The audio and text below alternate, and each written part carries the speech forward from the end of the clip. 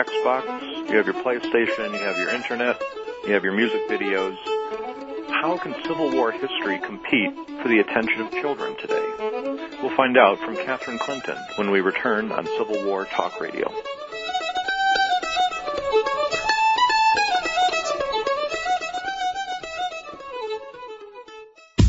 How much time each day do you spend managing your personal or business calendar? 15 minutes, a half an hour, maybe more. Is the conference room available for next week's meeting?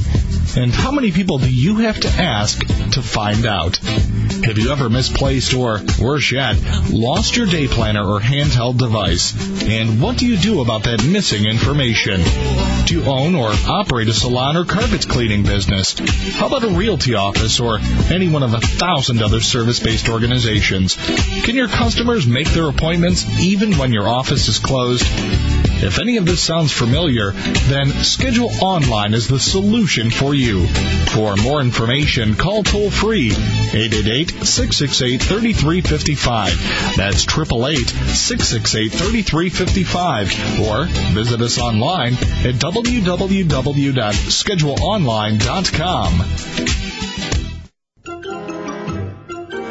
Before we return to our riveting drama, our sponsor insists that we listen to a radio show about television. I'm Jim Benson, host of A Different Sort, as I direct you toward a galaxy of TV memories, guaranteed to leave you spellbound, while I present many of the greatest legends in television history on the TV Time Machine, every Wednesday beginning at 4 p.m., right here on World Talk Radio. World Talk Radio, bringing the world to you. To speak with our show hosts or guests during the live show, call us toll-free in North America, 888-514-2100. Everywhere else, call 001-858-268-3068. Welcome back to Civil War Talk Radio. I'm Jerry Prokopovich. My guest today is Catherine Clinton, author of books for children and adults on the Civil War.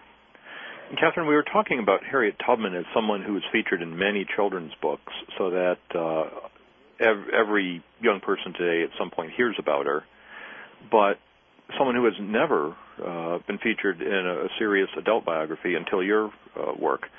What about her, the Underground Railroad? Sure. That she was involved in. Was that merely symbolic, or did that actually have a serious economic effect on slavery?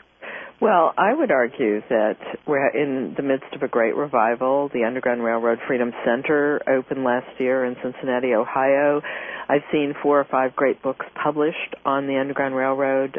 Ken Griffin's book on the battle lines of freedom, Anne Hagedorn's Across the River.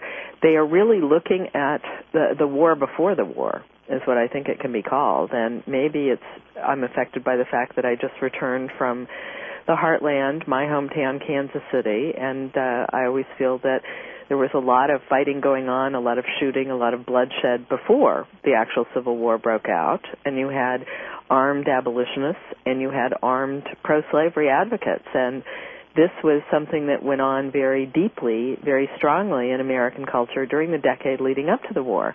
I think that the Underground Railroad was an important part of robbing the slave power of not just its property, but its sense of entitlement, that slaves liberating themselves, enslaved persons voting with their feet, leaving the pro-slavery power behind, was something I think important, and something I think that did indeed increase and incense and create a climate for war to break out.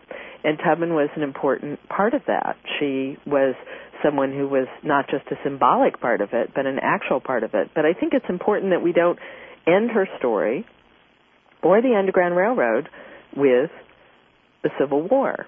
Certainly a lot of new books coming out. Steve Hahn's Pulitzer Prize-winning A Nation Under Our Feet and many other books have been looking at this question of the multiple meanings of the Civil War. Ed Ayers has a new book of essays, a wonderful read called What Caused the Civil War. And we're looking at the complexity of African American self-determination figuring into this larger question of the meaning and causes of the Civil War.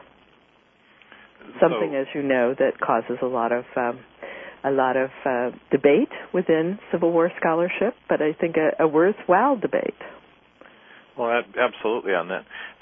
I'm curious. Although I want to add, yes, as you know, we've talked about before, I'm all for sexuality being looked at in terms of the Civil War. As a matter of fact, I have a new book coming out called Battle Scars, Gender and Sexuality and the Civil War. It's a follow-up to the Divided Houses volume, and in it, several individuals introduce sexuality. But as you and I have talked about, I think it's really much more healthy to not be speculative, but try and look at evidence when we're dealing with sexuality in Civil War history, and not just focus in on the sexual preferences of individuals, like our 16th president, which has been in the headlines quite a bit lately, but to try and really look seriously at questions of sexuality, gender, and how the war, which was the most amazing event in 19th century transformation, transformed sexuality as it did every aspect of everyday life.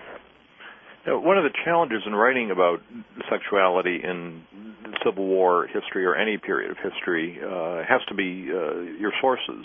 Certainly. And people are not going to talk as openly about sexual issues as they will about the experience of battle, for example. Sure, and Bell Wiley, in his look at soldiers' lives, talked about the actual censorship that went on not just in soldiers' letters, but in those who held on to soldiers' letters, because the Civil War was, of course, the greatest explosion of primary material. Everyone held on to those letters.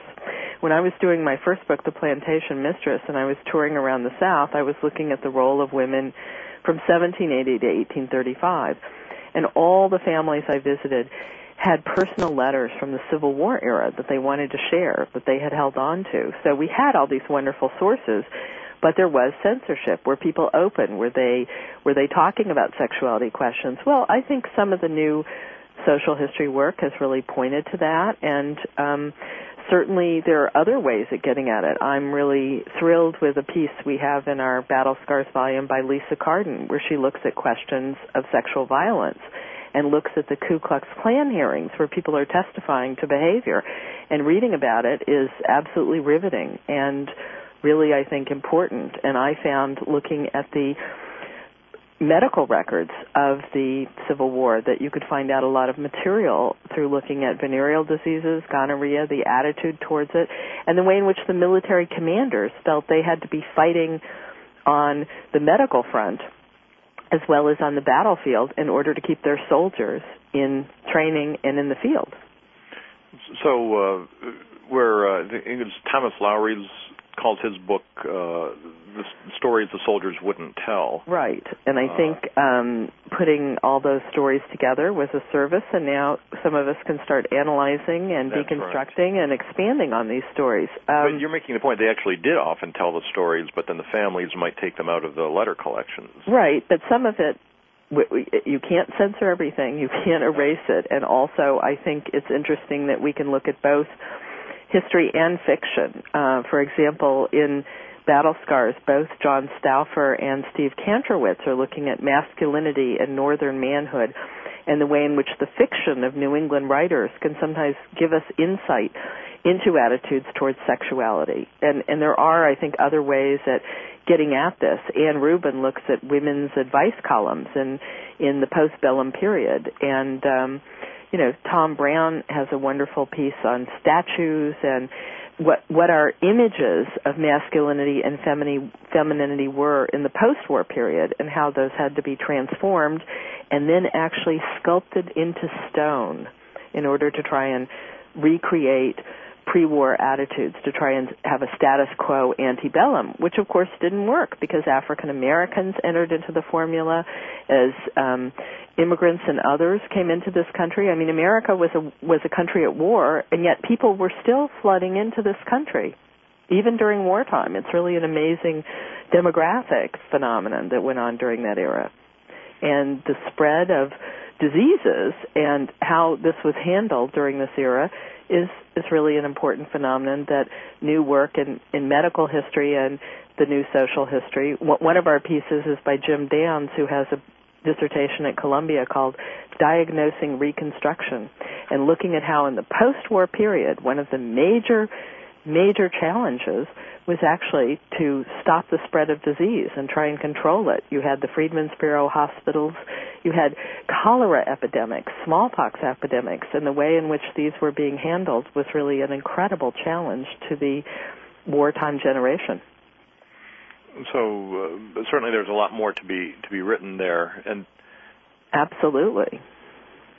And I look forward to people scouring their attics and going into records, and more of this material, I think, is being discovered and is being turned over and is creating exciting new history.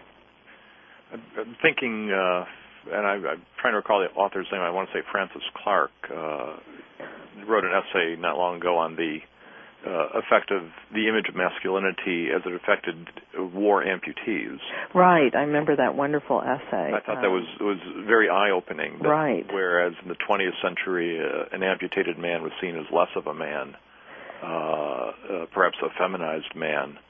In the aftermath of war, it was a symbol of sacrifice. It was a red badge of courage. Right.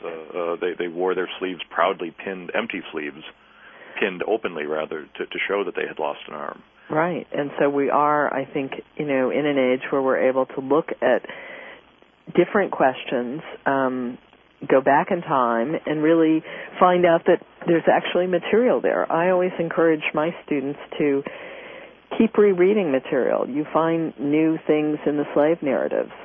Certainly the WPA narratives are a wonderful resource for slavery, but they're also an amazing resource for Civil War history. They have lots of incredible material, wartime stories. The same I find with lots of oral history interviews at the wonderful oral history collection that Jackie Hall has done at Chapel Hill. You can go in and read narratives, and people will tell stories about their grandparents and the Civil War. And in those stories, we get new insights into the meaning of the Civil War and its impact on families and towns and entire generations. Now, an immediate challenge to that would be, well, these are just stories. These have been handed down. They've been modified over time. They're not truly what actually happened in the Civil War. Right. Well, I tell a wonderful story about the fact that in my book, Harriet Tubman, I very, very strongly endorse the use of oral history because I'm, as a scholar of African American history and working in African American studies, you learn more and more the value of what is passed on as well as what is written down. And so in my introduction, I say that it's very important to look at questions of oral history, and that I try in my work not to privilege the written record over oral history. And I said this in an interview to a reporter when I was on my book tour, and the reporter dutifully wrote down what I was saying, and the next day in the paper of record, I might add, it said that Professor Clinton does not privilege oral history over the written record, which was, of course, the opposite of what I said. And that's a written record. So I try and give that example to people of the way in which we must weigh things in the balance. You know, we're in the middle of a lot of things now that people look at evidence and they interpret it very differently. They interpret words differently, or tone or intonation. And why shouldn't the same thing go on in terms of the writing down of anecdotes and stories? You know, regimental histories are full of stories, and we take them as a part of the record. We weigh them. We weigh when they were written down, whether memories were faulty, whether people had political agendas. But I think that's all a part of history, and that oral history can be weighed and judged just as valuable as the written record. So not to suggest that oral history is infallible, but rather we already acknowledge the fallibility of written records. Right. And as long as we're using fallible written records, let's use fallible oral records with equal sensitivity. So when my colleague at a slavery conference is loudly decrying my use of oral history and telling me I shouldn't listen to oral history, I had to say to him, and his name was Jerry, but not to you, Jerry, well, Jerry, then I shouldn't listen to what you're saying until it's written down. I mean, we all experience the fact that we hear things, and of course there is a difference between what is spoken and what is written down and what is revised, and thank goodness for revisions. I know everyone is got their agendas, and lots of times people will decry revisionist history, but without a revision, we wouldn't be in the business we're in, would we? That's right. Well, all history is revisionist history. That's right. It all changes what came before. There would be no need to write it. Now, you made a point in our first segment, I didn't want to leave it behind, about writing for children and trying to awaken an interest in children in American history, the Civil War era particularly. How did you become interested in history? Well, I became interested in history, I think, because I actually have to say that I loved watching films and television programs that portrayed the past. I was one of those kids that was addicted to, I hate to confess it, but Disney on Sunday nights. That's when I first came in contact with Swamp Fox and the Great American Revolution. And I really do think that I noticed when I was coming of age, and then when I had young children myself in the 80s, that they were very forward-looking in Star Wars, and I wanted to see more backward-looking. So I became interested in trying to look at how could we keep our next generation as engaged in history as I thought previous generations had been. And I'm very committed to working on documentaries and working in film projects that I think are really exciting. But also I found that my own children led me to an interest in the Civil War and history, and they would point out to me, for example, that Abraham Lincoln would pop up on The Simpsons, the most popular animated series on television, and they would show me that in Wayne's World, Garth and Wayne would be discussing Abraham Lincoln very seriously, and he would pop up in Ted and Bill's Excellent Adventure. So I think, the belovedness of historical characters was something that struck me, and actually that led me very much into biography, the way in which a magnetic individual can capture a child's imagination and allow them to go back in time and become very interested in that time period. I'm not saying biography is the only way. I'm just saying it's a way, I think, a way into the past that most children can identify with. Now, when you write for children, then how do you consciously think about a different style or a different tone? Well, there is. I think you must simplify it down to the bare bones, but you must not distort it. So it is really a question of keeping your language as simple as possible, as accessible. The most recent book I did was actually for 5 to 8-year-olds, and I can tell you, trying to reduce racism, battle, death, heroism into a language accessible to 5 to 8-year-olds is indeed a challenge, but I think one that all of us should try and be engaged in, not each and every one of us perhaps writing children's books, because I think it's a much too it's a wonderful field, but it's also a great struggle. But I am pleased that I would say I think now is prime time in American history that children's book editors are trying to put out good history, nonfiction books, chapter books, as well as picture books, and I'm really impressed with what I see going on. My book is being published by Amistad, which is an imprint at HarperCollins, and I know that Hyperion has an imprint, and I publish books with Houghton Mifflin, and they are all very concerned about getting good history books out for children. So that I see as a new trend, and I think it may have come out of film and out of another field we haven't talked about is fiction. I think we're also having a great revival of Civil War fiction. Well, I think that's certainly true with the children's books. I've read many of the Magic Treehouse series. Right. To my younger daughter over the last couple of years, and they are often set in other times. Sure. And there is a sense that, and children will be interested in this without the sense they're necessarily being taught history. They will simply want to read it.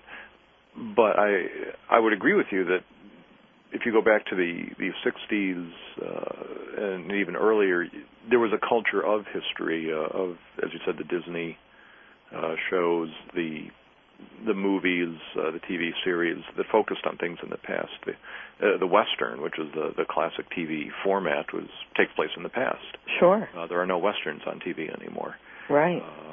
but we grew up in a time when play often was set in the past.